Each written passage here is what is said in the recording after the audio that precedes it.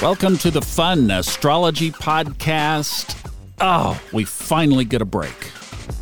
In fact, not only do we get a break from planetary action and aspects, but even the aspects are very light in the chart right now. So a much needed welcome reprieve from a lot of substantial energy that has been with us for several weeks. It's not over. We get a break. I talked about this on Saturday, but I know some of you are not into the financial aspect of things.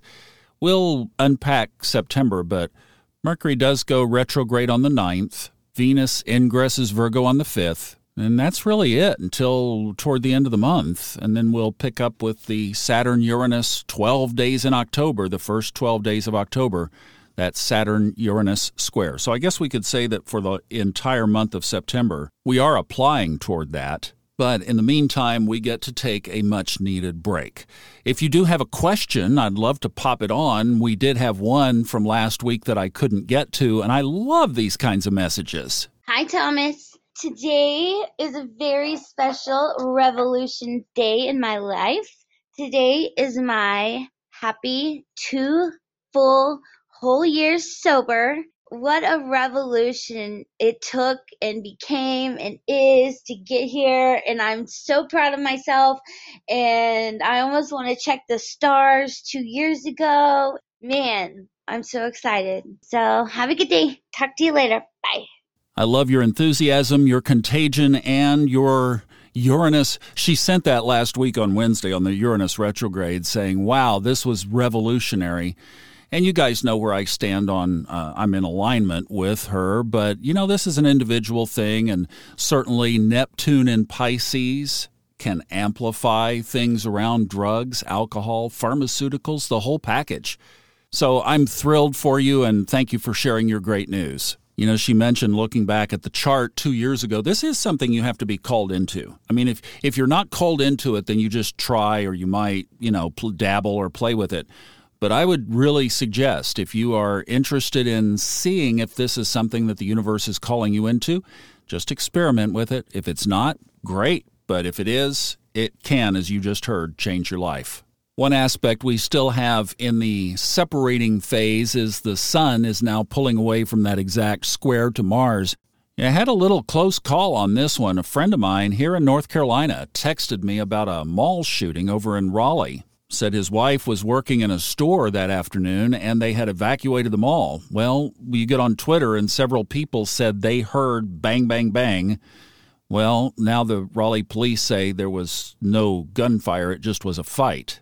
Kind of makes me think of, move along, folks, nothing to see here. But that's Neptune. This would be Mars, and I am very glad that it was just a fight. And that's, in our country, in our culture today, that's a lot to say because the escalation of these things is just way far too often and too tragic. That's Mars, that's the god of war, that's the turbulence, that's the violence, that's the eruptions. That aspect was exact on Saturday. And because the sun takes 31 days to go through a sign, it's going to take these two all the way until about the middle of September. I'm looking at September 15th. Before they finally are pulled apart from each other, that tension and that frustration and that proneness to violence will be dissipated enough, at least from an astrological aspect perspective.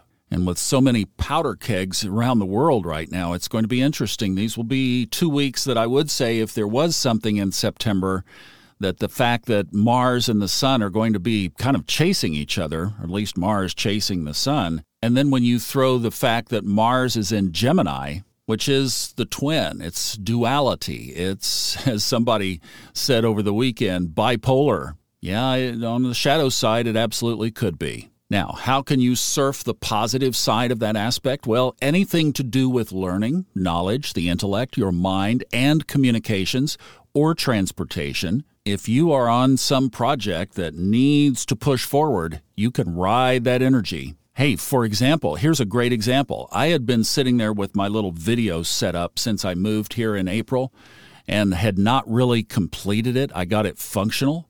Well, I got on it this past week and weekend and really put it over the top, and now I can do like the weatherman And this came from an inspiration of doing a podcast episode that's on subconscious mind mastery, talking to two listeners, Sean and Brielle, who are building this conscious community in the panhandle of Florida. They are both into astrology and are in the production business, the film business, and we were talking about that, and just the idea clicked. I'm like, wait a minute, I could put this together. And I had the room and everything to do it, so I pulled it off, got everything dialed in, and now I'm going to be doing these videos on YouTube, so you can check that out. I've already got some up. Also on TikTok, we'll be doing that too, and that's the Fun Astrology Podcast on both channels. You early birds, the moon is void of course in the Eastern time zone until 5:44 a.m. when it enters Libra, which is great because we can use that Taurian grounding to offset that